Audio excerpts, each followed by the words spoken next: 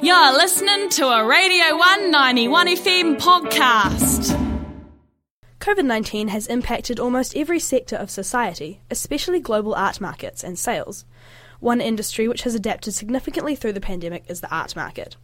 Recently, a collection of eminent works of art were auctioned for record prices at Sotheby's, the world's largest art marketplace.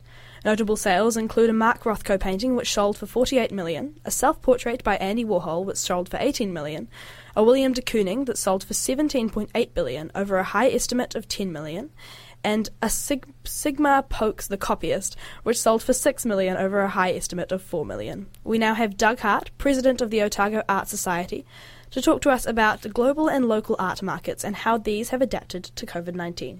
Kia ora, Doug. Oh, kia ora. 2020 saw global art sales reach an estimated US $65.1 billion, up 29% from 2020, and exceeding the pre-pandemic numbers of 2019. An argument could be made that this means the art market has been positively affected by COVID-19. Do you think the art market has ultimately been beneficial? Do you think the pandemic has ultimately been beneficial or detrimental for the art market? Well, I think there's a couple of answers to that. One is the access to galleries has been impacted, and also for actual people attending art exhibitions has been severely curtailed. However, on the other hand, the digital arts market, the new platforms of Instagram and various other platforms have exploded, in fact, throughout the art market. So I think if you look at it as a whole, the art market has been incredibly privileged and beneficial ways for the art market.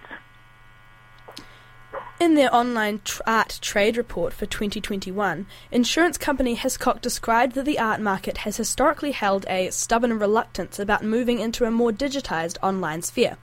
Like any other industry, the art market was forced to adapt due to COVID-19.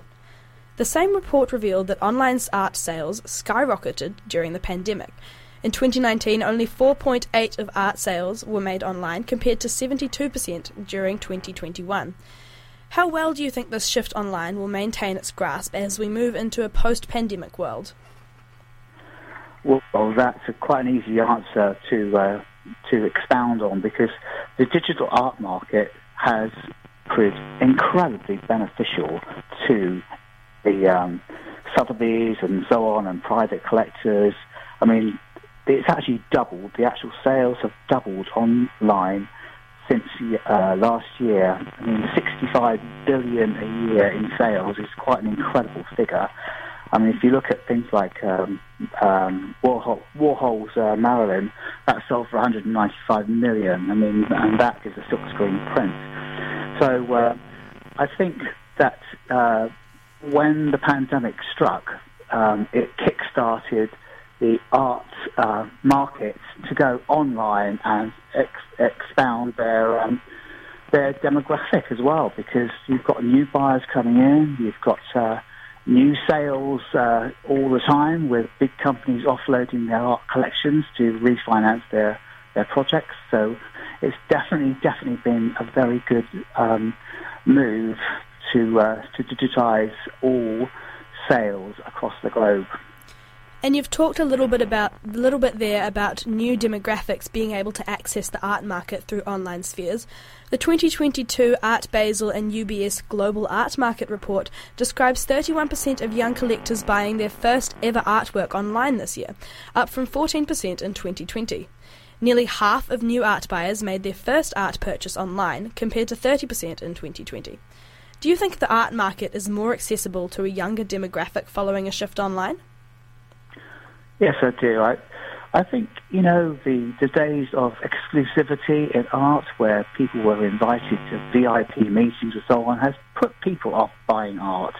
I always say that you should buy art because you love it and not because you want to make a quick buck on it in investments and store it away for nobody to see. I think if people are buying houses, apartments, or even renting, they want to be able to start an art collection, no matter if that art collection costs $5 or $50 million. It's a great way to get into the art market by just purchasing some very small, inexpensive items, and that has done away with the intimidation of the big art galleries. We know that the global art market saw a rise in online sales and prices over the past 3 years, but what about Aotearoa's local art market? How has that been influenced by the pandemic?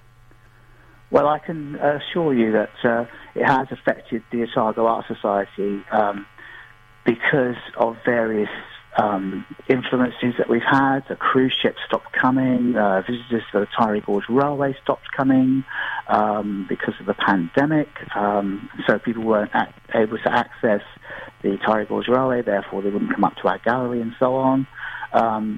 Participation in members' meetings was curtailed. People didn't want to come out because of the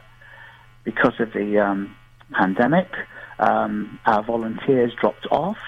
But then we decided with Hope and Sons exhibition that we would digitise all the work that was in that exhibition.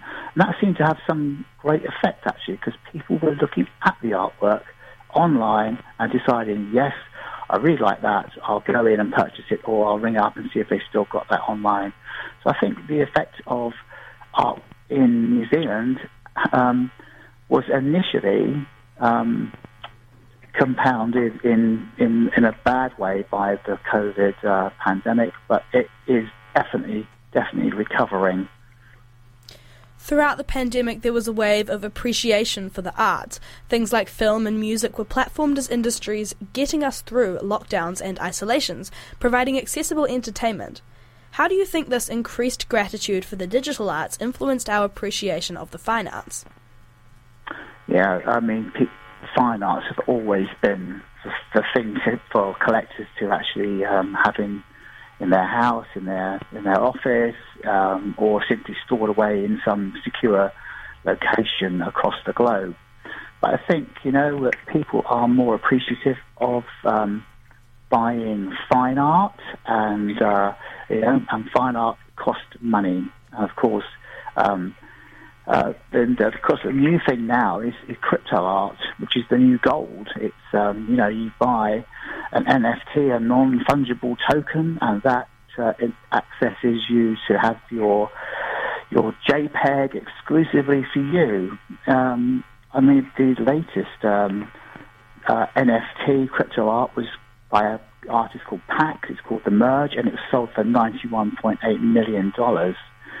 So really, the arts market is booming in a technological way, from oil paintings through to new photography and new technology, digital platforms. It is booming. But I think if you come back to it, the actual appreciation of the fine arts, people like Picasso, Vermeer, Michelangelo, are very much appreciated by people and very, very, very collectible. There was a Radio 191 FM podcast. You can find more of them at r1.co.nz/podcast.